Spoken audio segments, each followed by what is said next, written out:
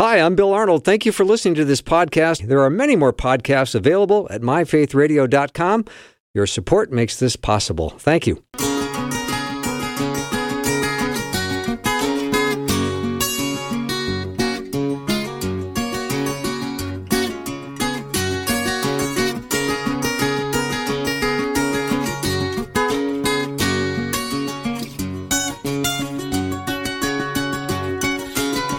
And a warm welcome to the afternoon show. Bill Arnold, and I'm back with the guys. We're having an extended version of Guy Talk. So if you're familiar with what happens on Thursdays around here on this show, we gather with some godly men and we sit and try to answer questions. So if you have a question, we'd love to hear whatever it is you have. 877-933-2484. And I'm with Jeff Verdorn and Tom Parrish. Gentlemen, we are in our extended version of Guy Talk. Always fun. Yeah. Right before we went to break, we were talking about people wanting to hear from God more, and we were chatting about how God's Word, we would be the envy of first century Christians because we have the entire revealed Word of God in our hands, right? We do. And we have copies of it in our house for the most part, right? And we can read it. And we can read it. Yes. Yes. But I think there's a lot of people that would love a word from God that might feel even a little extra biblical.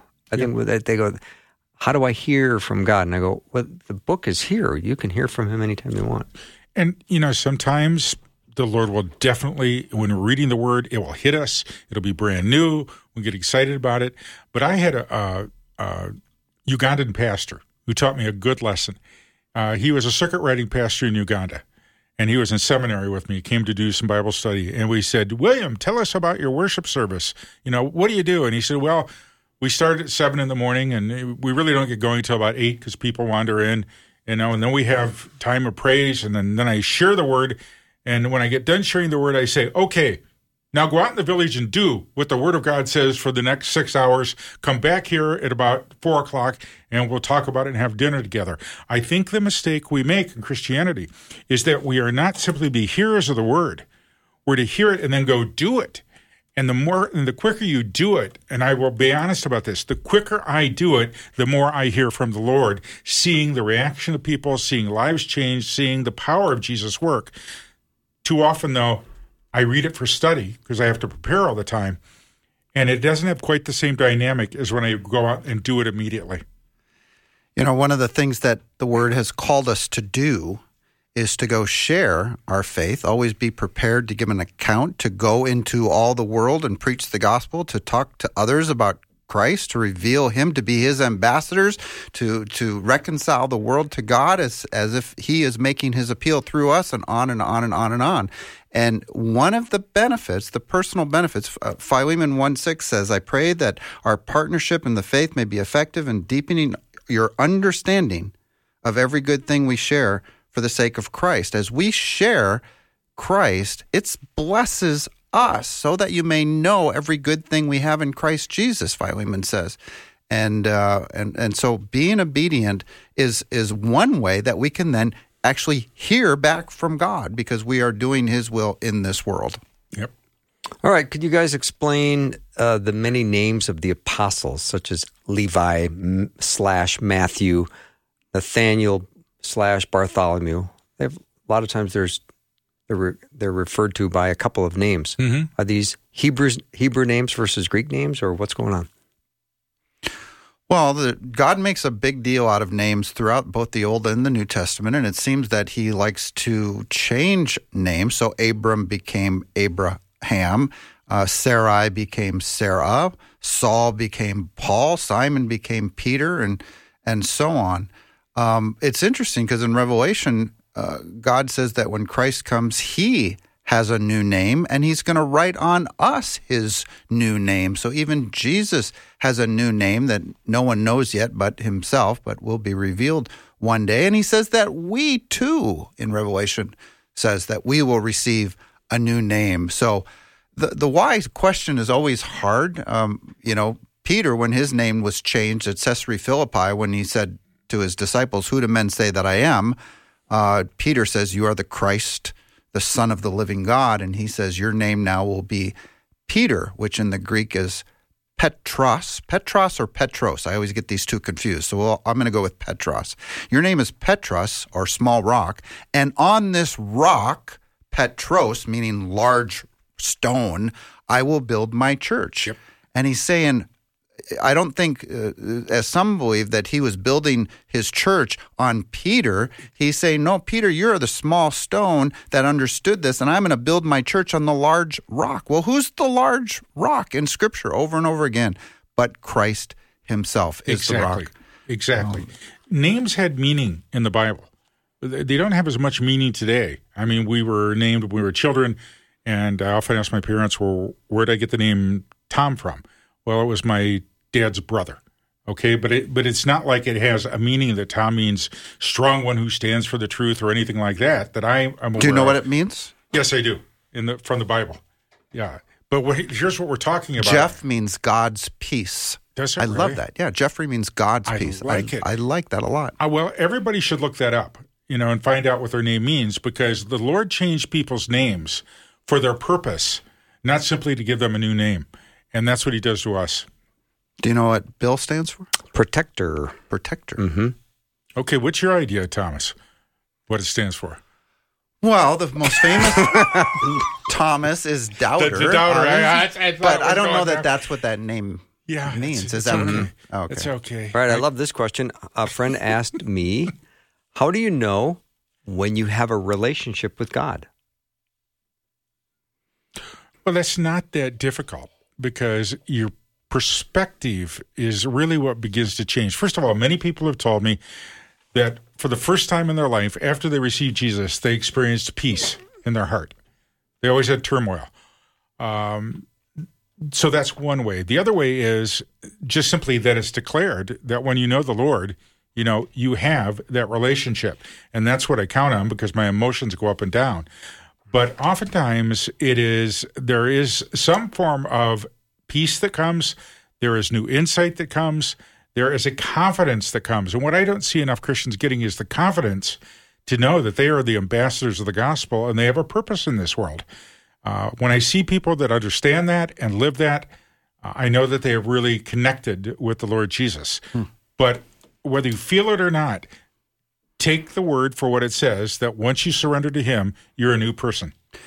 I think understanding God's criteria for salvation, first and foremost, is critical, because then you can determine whether or not you have met that criteria. Mm-hmm. Sure. And so what is that criteria? Well, the jailer, we were talking about this before the show, actually. What did the jailer ask Paul? He said, what must I do to be saved? And Paul gave him a very simple answer, said, believe in the Lord Jesus Christ and you'll be saved. So the question is, have you believed in the Lord Jesus Christ? Now remember, belief, the fullness of that word in Greek is to believe it's true and to entrust for salvation. So have you entrusted the living, risen Jesus Christ for your salvation? And if you have, well, then he says, his promise is, I will put my spirit in you. And Scripture declares that his spirit will testify with your spirit that you are a child of God and have eternal life. I think our doubt that we are saved, it's a funny thing about doubt. It's kind of the opposite of faith. And as I study God's word more, my faith grows and my doubt diminishes. And so I can know. You've touched on a really critical point, and I'll wrap this up here if I can. I often have Christians say to me, Pastor Bill, I had more faith. That's a misunderstanding of biblical faith. Biblical faith isn't having more of it. That's why Jesus compared it to a mustard seed, a very tiny seed. It is where you put that faith. If you put that faith in yourself or in what you're doing, you're going to go up and down and be all over the place. But the Bible says put that faith in Jesus and you'll have everything you need. And so that's biblical faith, getting out of yourself, putting that faith in Jesus and saying, you're Lord, you do as you see fit. I'm depending on you totally. My guest, Jim Wallace, who comes on every month, he has this beautiful illustration. When he was in police academy, they take him down to the gun range and they put a bulletproof vest on a dummy. And then they shoot it, and then they can watch it happen, and they can then understand and believe that a bullet will be stopped by the vest. then you have to put the vest on. And maybe be in a situation where a gun goes off and there's a bullet coming your way. Yeah. Then you have to trust that it's going to stop. Maybe the next time I call people to faith at church, I'll use that and bring out some bulletproof vests and see what they want to do. Peter got out of like the boat, right? Peter got out of the boat and walked on water, and he did it. Wow. All right, let's try to squeak this one in. Why do you think Paul starts all of his 13 books with, I greet you in the name of God the Father and our Lord Jesus Christ, but I don't believe ever includes the Holy Spirit? Well, the thing we have to understand is that the New Testament, the revelation of the Spirit and what was going on didn't just happen all at once for people. I mean, the day of Pentecost, yes, they spoke in tongues. Yes, 3,000 people were converted. Yes, things began to happen. But the understanding of who the Spirit was took some time. And not that Paul didn't understand that, but he understood that the Father and God the Son, Jesus, is what the Jewish culture really understood. Now, they had an understanding of the pneuma, or the Spirit, but they didn't have it in the way it was finally displayed and talked about, because it was looked at as the breath of God, almost as something just simply coming out, rather than a distinct being who's part of the Trinity. Yeah, the why questions are always hard. Paul does talk about the Spirit often. I'm just kind of trying to think off the top of my head, but in virtually every book that I'm thinking of, he mentions the Spirit. And in fact, he also closes often his letters with a reference to the Spirit, I believe, as well. So why the introduction? I don't know. It's a great introduction, though, and that we should greet each other this way. Greetings in the name of God the Father and our Lord Jesus Christ. I'm all for it, too. We'll take a break. When we come back, lots more Guy Talk. We've got another segment, so time for your question. 877-933-2484. Tom Parrish, Jeff Verdorn are my guests.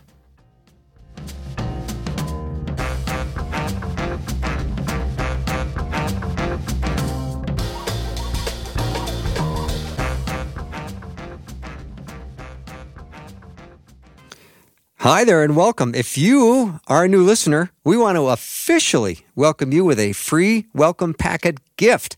Request yours today at myfaithradio.com.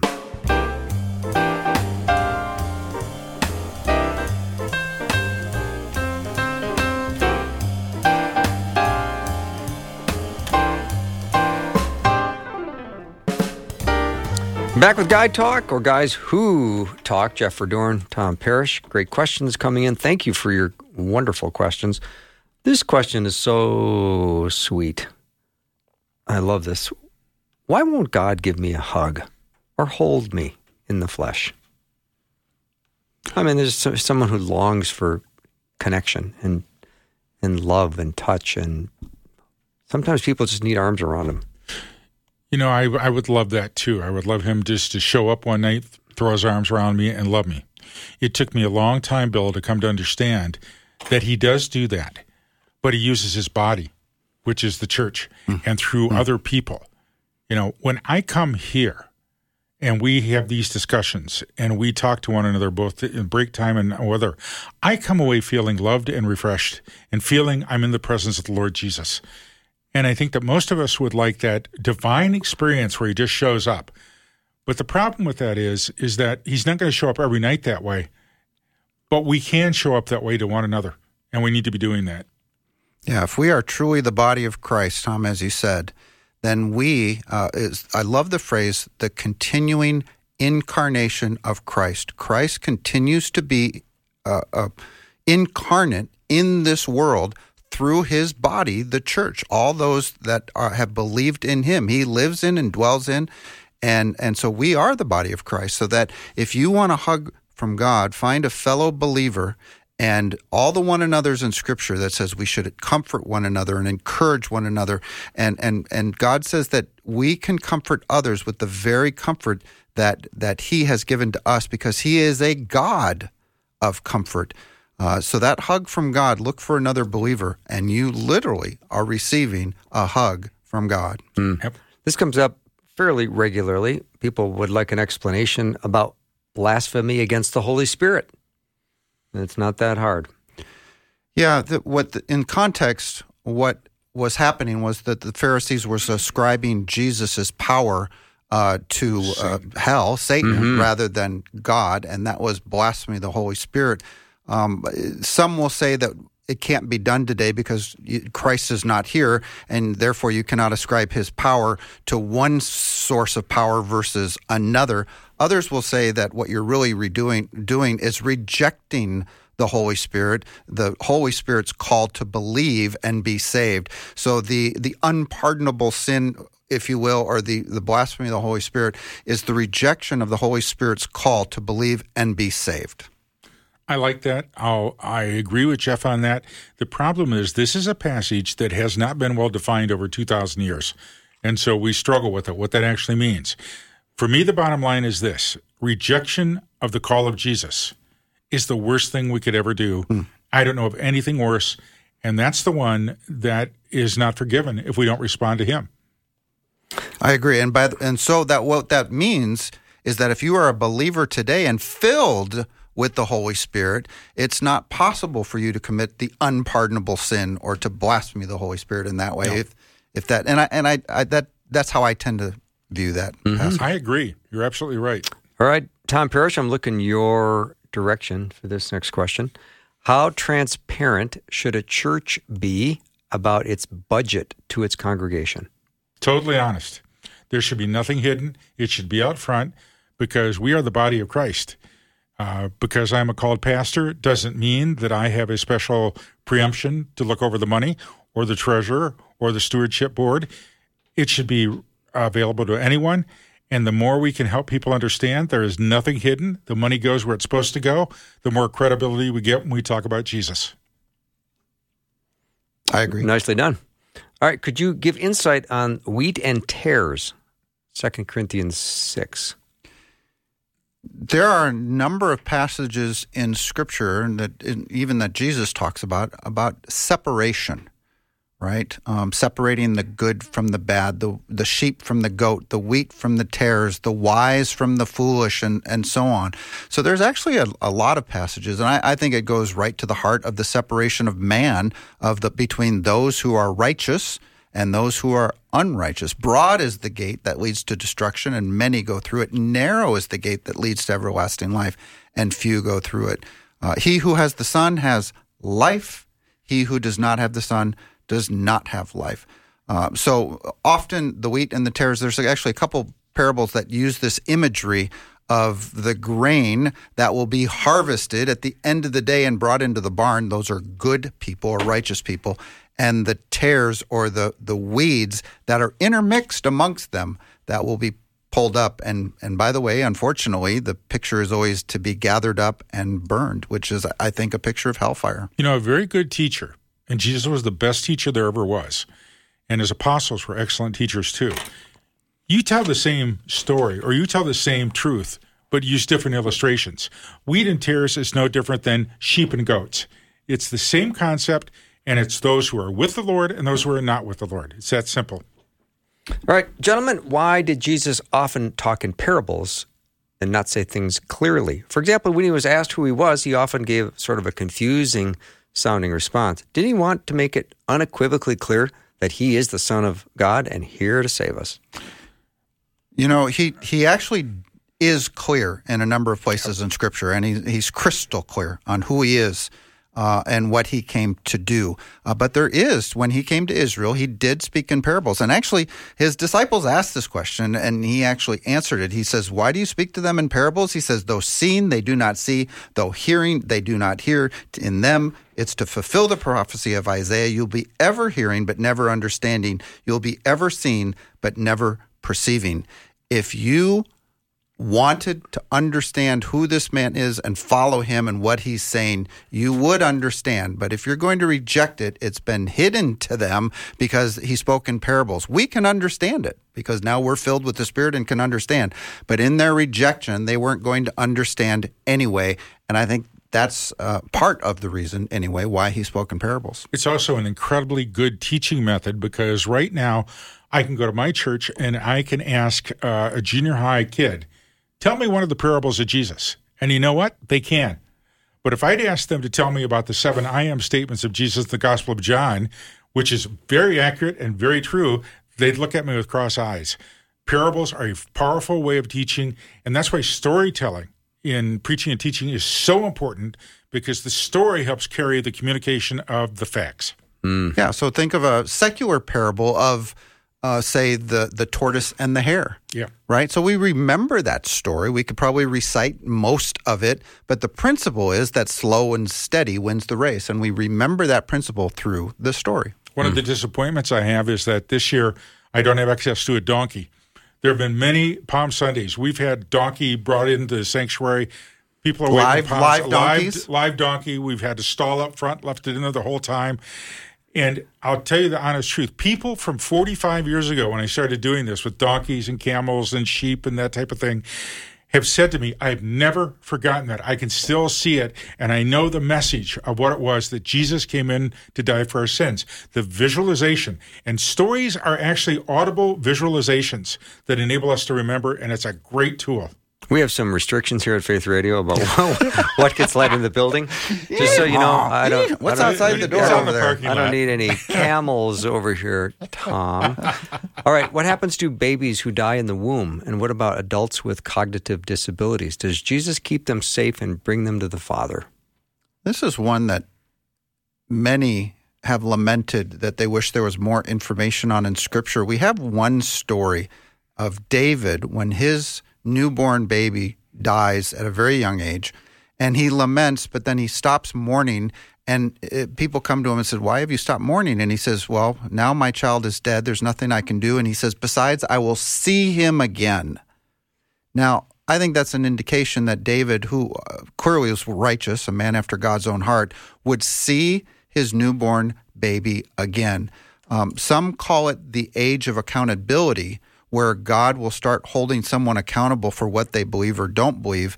But that's actually not in Scripture either specifically, but I think the concept is that there's some point where God will hold an individual accountable for what they believe or don't. Babies couldn't, and most Christians believe that unborn babies or babies that die or even adults that don't have the mental capacity to believe will be saved. Mm-hmm. Yeah, as a human go ahead. Would you just pray for the people who have lost children? I sure And will. we'll wrap it up. Lord Jesus, you know the heartache of losing a child, whether in the womb, born early, something went wrong in the early years. You know the pain, Lord, and you know what people go through. But Lord, you are all merciful, and you know every one of those children by name, and they are going to be with you, Lord, I believe, forever. So bring comfort to these families. Help them to know their child is not lost, but they will see them again in the kingdom of God. In your name, Jesus, we pray. Amen. Yeah, I just felt the urgency to pray there. So thank you for that. Gentlemen, it's been a beautiful time to be here with you as we're anticipating next week, Holy Week, and I'm looking forward, Jeff, for your teaching and our gathering again next Thursday for more Guy Talk. So that's it for now, but we're going to take a break and come back. Dr. Ann Bradley, one of my favorite economists, is going to talk and answer some of my questions about what am I hearing about banks failing? That seems kind of odd. Anyway, we'll find out more about that when she comes on the program in just a minute.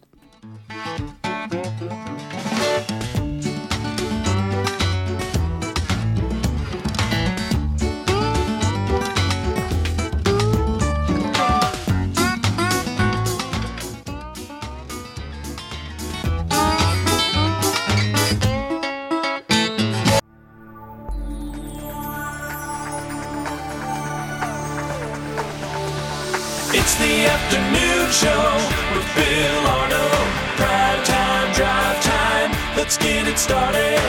Jump in your car. What's for dinner? It's the afternoon show with Bill Arnold. If you just joined the program, I'm so glad that you did, and thank you for tuning in. I'm talking now to Dr. Ann Bradley. She is a professor, an economist, she's an author, and she's a regular guest on the show. And I always learn so much when she comes on, and I don't know if I'm always asking all the good questions, but she has always good answers. So, Ann, welcome back. Hi, Bill. Thanks for having me. Well, I've just been hearing, because I really don't consume much news anymore. I stopped doing that about 6-7 months ago, and my life is considerably happier. Yes. Yeah, but I'm hearing people talk in conversation about banks that are failing. I'm thinking, failing banks? How can that be? And I know that there are banks that are insured, but what is going on? I think it's happening out west, isn't it, in particular? Yes.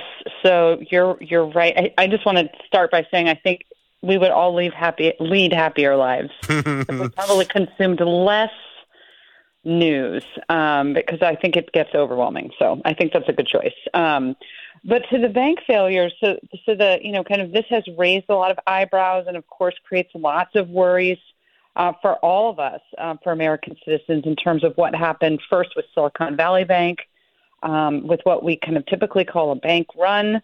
And the question that people have when, all of these investors and these bank customers pull their money out of the bank at the same time, no bank is able to kind of withstand that because they don't have enough money at any given time to just kind of make sure everybody simultaneously gets whatever they have in the bank. And so this can lead to when the confidence in the bank and their investments is rattled, which is exactly what happened with Silicon Valley Bank, then everybody goes and says, hey, I want my money. And when that happens, in this case, the bank was under the threat of losing its rating by Moody's. And so this then kind of exacerbated the problem because when the word hit the street that was happening, then more people go to the bank and say, knock, knock, I want my money. And so, the question about this and with Signature Bank, which is another bank run, and you're right, it's happening out west. These are very, I think, idiosyncratic cases. I don't think we need to be worried about a full-scale.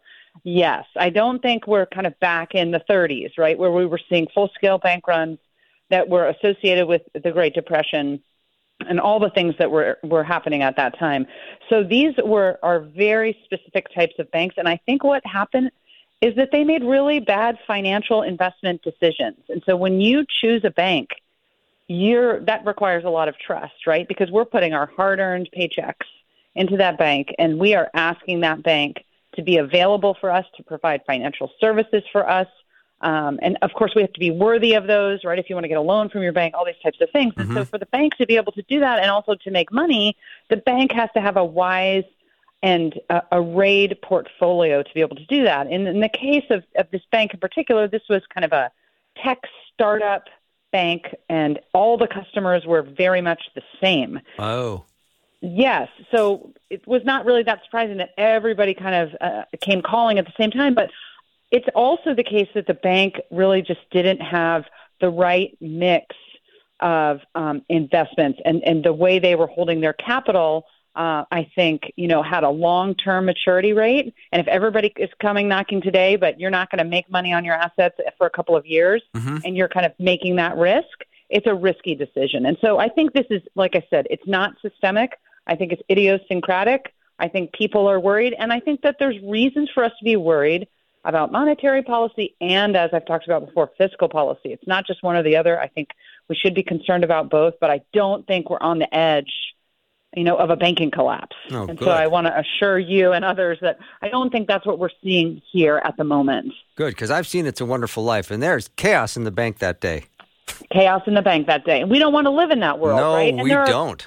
We don't. There are countries, and this is what their central banks will do. When they get to a crisis, they actually say, okay, you can't take any more than what might be equivalent to $200 out of the bank. And people literally line up at the ATMs because, the central bank is trying to ward off a complete monetary crisis. We're not there. The U.S. banking system has been fairly stable.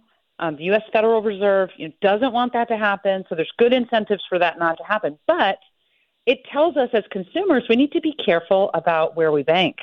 I think a lot of what happens in these tech startups and these kind of very highly stylized banks with very specific customers is that everybody's pursuing these kind of shiny objects, right? And so it's less like traditional banking. My friend David Bahnsen said, Silicon Valley Bank, not your grandmother's bank, right? So it's kind of anti-traditional, and I think that can look like a bright, shiny object, but then this can happen. And so we need to be very wise and prudent about where we choose to kind of house our money. Yeah, so if you're not watching news, which is me, and you hear friends talking about banks collapsing, it does kind of alarm you a little bit. So thank you for calming down my jagged nerves. Yeah, no jagged nerves for that. Oh, good. But here's the thing. I do think we need to be aware, especially as Americans, I talk to my students about this all the time. I think it's easy for Americans to believe we're the leader of the world. Everybody kind of looks to the United States. Many people want to come here and live here. It's a great place. And I think we can get lazy in that idea, right? That it's just always going to be a great place and nothing bad will ever happen. And if we don't pursue principled policies based on the realities of the world, the realities of markets, et cetera, then we could really get into very, very bad situations. And so there's just no economic destiny, right? We can lose what we have. And that's why I think we need to be very vigilant about the policies we pursue. And I think that's why you and I have these conversations, because it's important to kind of try to understand what is the right way forward. What should we be doing? What shouldn't we be doing? Mm-hmm. Dr. Ann Bradley is my guest. She is a professor and author. And your students, are they encouraged about their futures? And will they be able to buy a starter house? I think that students in general, what I'm seeing is that they're still optimistic. I don't think they have a kind of a complete doom and gloom type of attitude about the future. I think that they do have worries about the future. I'm not sure what they're worried about sometimes, to be honest with you, but I do think, home ownership, where their biggest worry for college students is, am I going to get a job and what is it going to be? And then I think their second worry becomes, am I going to be able to afford to live where I need to live to get that job? So, for example, I live in the suburbs of Washington, D.C. in Northern Virginia, and I went to graduate school here, and it was a very expensive place to live. As a graduate student, it's also a very expensive place to live as a young professional. So that you're not going to be buying even a townhouse, I don't think, right now in your 20s with an initial salary. So I think we need to really encourage our students to kind of address your question about a starter home, to really be prudent savers, to think about investments, to think very early about 401ks. That's down the road, but they need to think about it now. But I do think they're optimistic about the future. I think that they want to do well. They want to have a good life. Sometimes I think what they're worried about, maybe they should be more worried about, when am I going to be able to buy a house, and less worried about some of the things I see them worried about, which includes kind of apocalyptic visions of kind of environmental destruction and things like this. So they are worried about those things. And sometimes I think maybe the emphasis of the worry is not always realistic, but they're young students and they're just coming out into the world. So, they're going to have to learn how to balance all these risks. Mm-hmm. I have an economics professor as my guest right now. So if you have a question, text it over, 877-933-2484. My guest is Dr. Ann Bradley. So, Ann, we haven't chatted in a little while, so I do miss having you on the program. I'd love you on more often. But when I look at what's happening with our economy right now, are things getting a little bit better? Are you feeling more optimistic? What's your take on what's going on right now?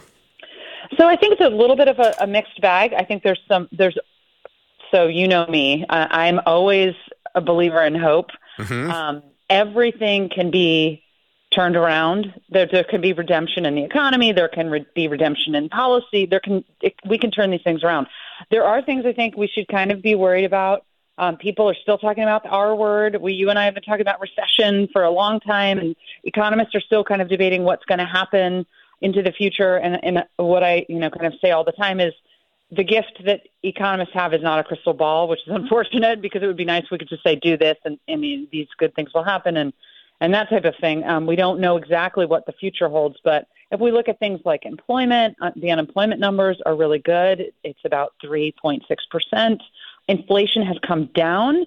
It's still around 6.6%, so it's higher than we want it to be. It's higher than what the Fed kind of says is their target. And so what we're seeing, and you and I have talked about this a lot, is just constant Fed rate hikes to try to deal with this.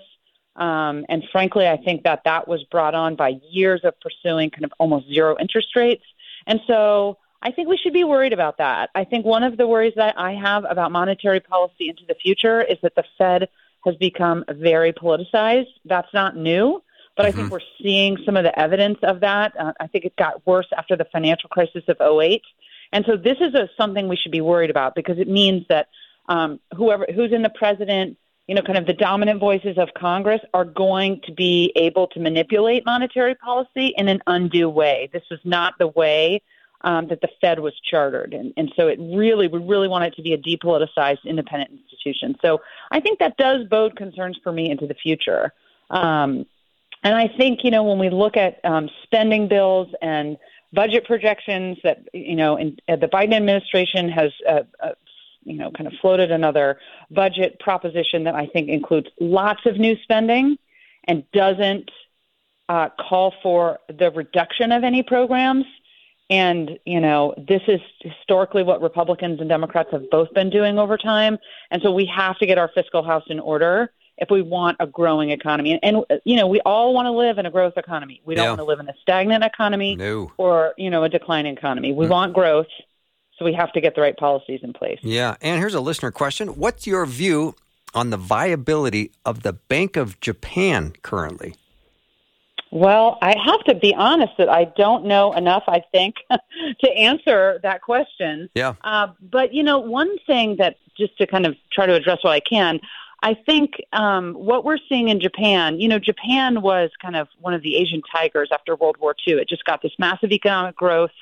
It became, a fully developed economy with lots of prosperity. And what we're seeing right now is some slowdown in Japanese productivity. Mm-hmm. Now, I don't know how to tie that explicitly to kind of the banking policy, so I just don't know enough to answer that question well. But I think, this is an example of when you have soaring economic growth for a long time, and then you kind of sputter out a little bit. I think Japan needs to really look at its economic freedom score. It's not in the top, 5, not in the top 10. And so certainly there are things that if I knew more, I would advocate, directionally more specific. But I think the answer is always, how can we reconcile what the central bank is doing against what economic freedom would call for, which is, a very sound monetary policy that's going to have all these other ripple effects in the economy, which includes worker productivity, investment, all those types of things that we care about. Mm-hmm. Dr. Ann Bradley is my guest. If you have a question for Ann about economics, let me know what it is. 877-933-2484. We'll take a short break and be right back with Ann in just a minute.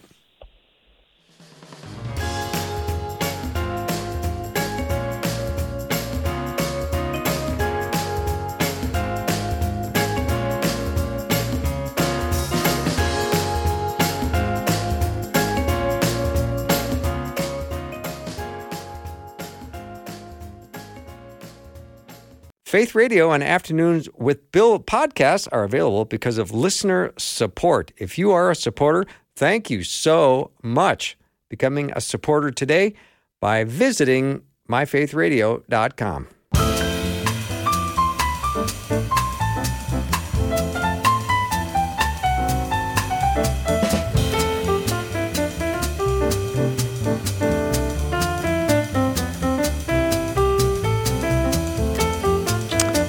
I'm back with Dr. Ann Bradley, and we're talking economics. So if you have a question, send it over, 877-933-2484.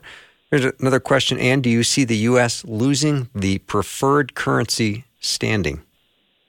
I think that this is a risk that we run and that we have to be really careful about it. We, meaning, obviously, this is not it's not in your hands, it's not in my hands, and this is kind of both the blessing and the curse. So we want an independent, depoliticized, as I mentioned, central bank.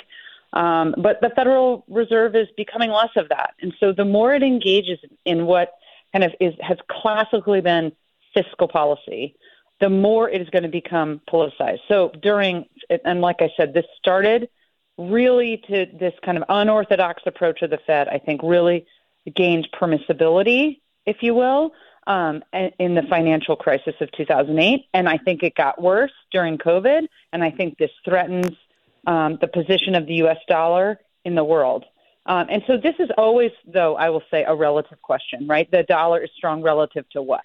And so our strength is also tied to the strength of other nations.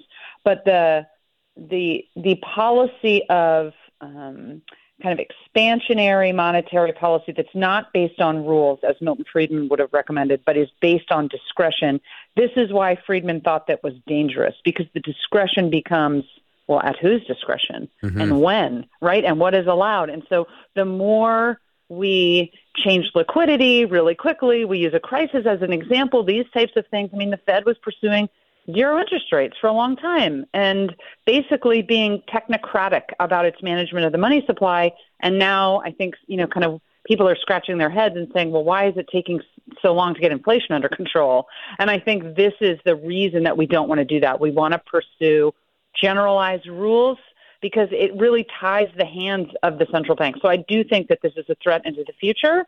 But again, it can be redeemed based on the pursuit of our monetary policy. And that depends on who's running the Fed. The problem with this is that I don't really see a shift away from the overly politicized Fed into the future. Something is going to have to change in terms of the values of the people that are appointed to those positions, and commitment, right, to rules over discretion. And we haven't really seen that for a long time. And I think political events allow people to relax their standards, if you will. They permit more than they would outside of a crisis.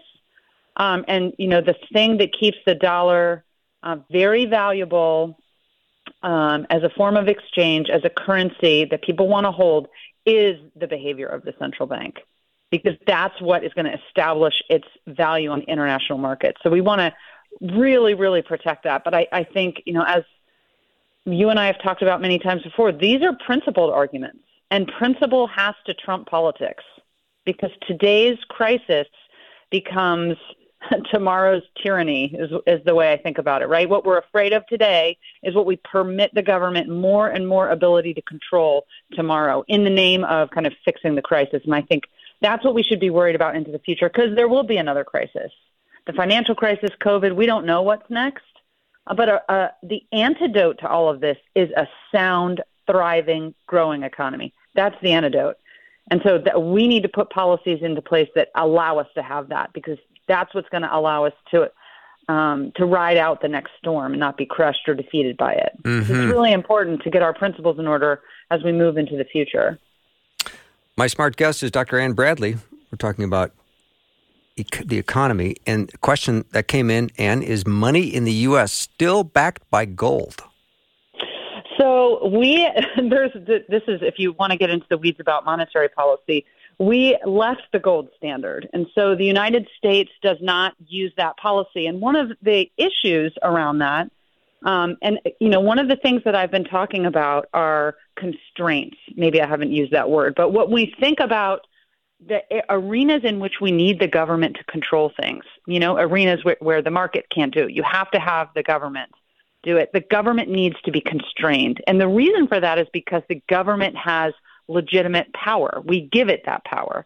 And so this is another concern with central banks. Central banks that are backed, their currencies are backed by gold.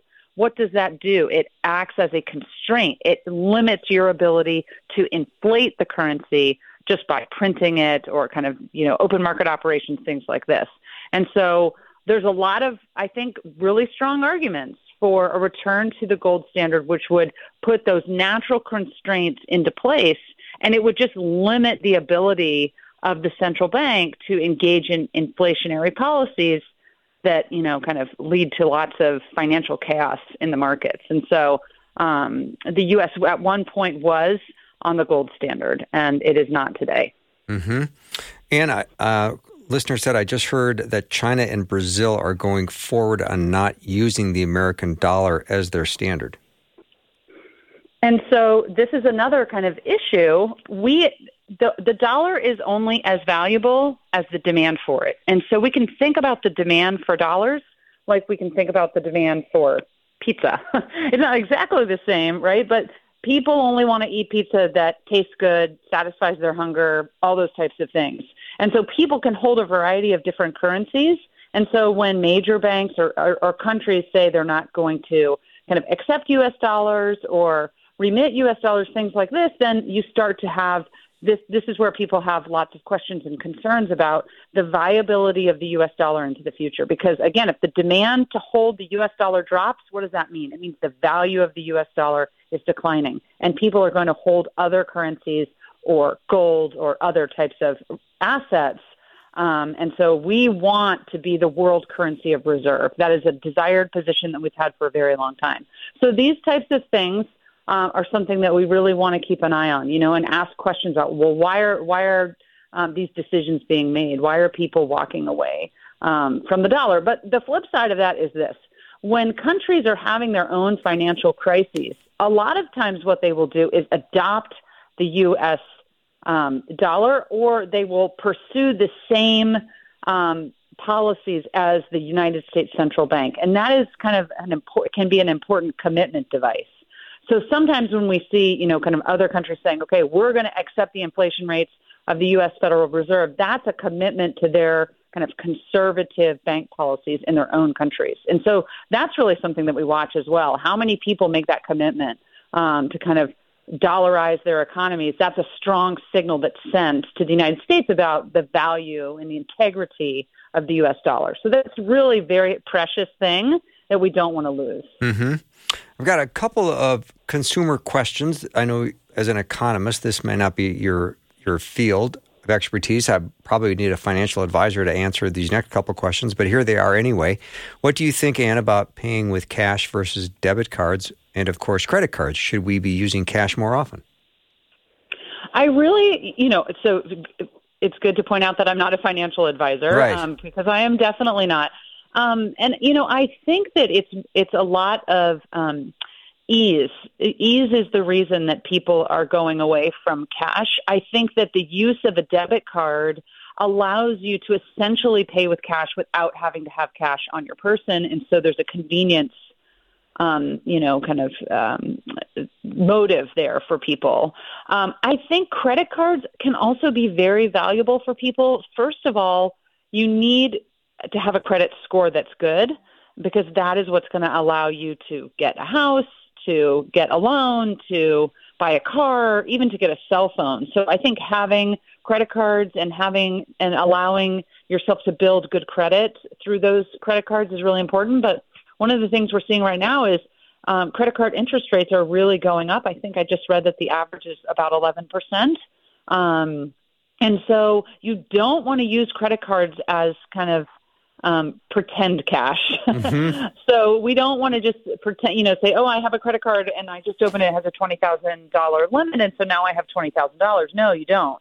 And so that's how people get into a lot of trouble. And so credit is something we have to be very careful about. So I don't think we need to walk away from credit or credit cards or ATM cards. But I think always the sage advice is we shouldn't spend more than we can afford. Mm-hmm. And I think sometimes credit cards or getting a loan, right? Taking a home equity loan, there's something wrong with that if you can be prudent about it. Right. But if you take a $100,000, kind of loan against your house and then you kind of like use it on vacations, you don't have anything and you need to sell your house, this can be really a problem for people. So I think it's more about just being conservative and prudent and saving, not just kind of overspending now. Now that's easy to say and hard to do when we've been dealing with inflation for a long time now, and really we got battered in the employment sector during COVID. So mm-hmm. it's sometimes people have to rely more on credit during those times of crisis times, and that's what it's there for. But I just think we need to be very careful about how we use credit. Mm-hmm. And I wish that we had more time. A question just came in about the impact of the energy policy on our economy. And if you want to try to cover it in 20 seconds, please 20 seconds. Feel free. Okay, so the short answer is that energy is going to be a pressing problem into the future because as population grows and as we get economic growth, there's lots of demand for energy. So we need more, and we need it to be cheaper, and we need it to be more efficient. So I'm a supporter of any kind of policy that allows that to happen. I think we need to trade more. I think we need to find more, and I think we need to innovate more. So if I was kind of president for a day and I was charged with reshaping energy policy, that's what I would do. Mm-hmm. Reduce the constraints, make it easy for people to discover more energy, but also innovate so that we have more hybrid forms of energy that take us into the future. I still have like 5 more questions. We're out of time. So please come back. We'll do this again. I would love to. Thanks for having me. Have a great evening. You too. You bet. Dr. Ann Bradley's been my guest. That's our show for the day. Thank you to the guys for a wonderful guide talk, and Dr. Ann Bradley is being an amazing guest. So many good questions came in. Thank you for listening to my show today and for supporting Faith Radio. I hope you heard Carmen and Susie today and all the other shows that are on Faith Radio. I look forward to being with you tomorrow. Have a great night.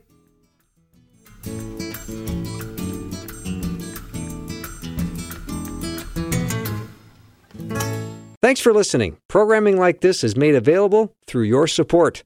Information available at myfaithradio.com.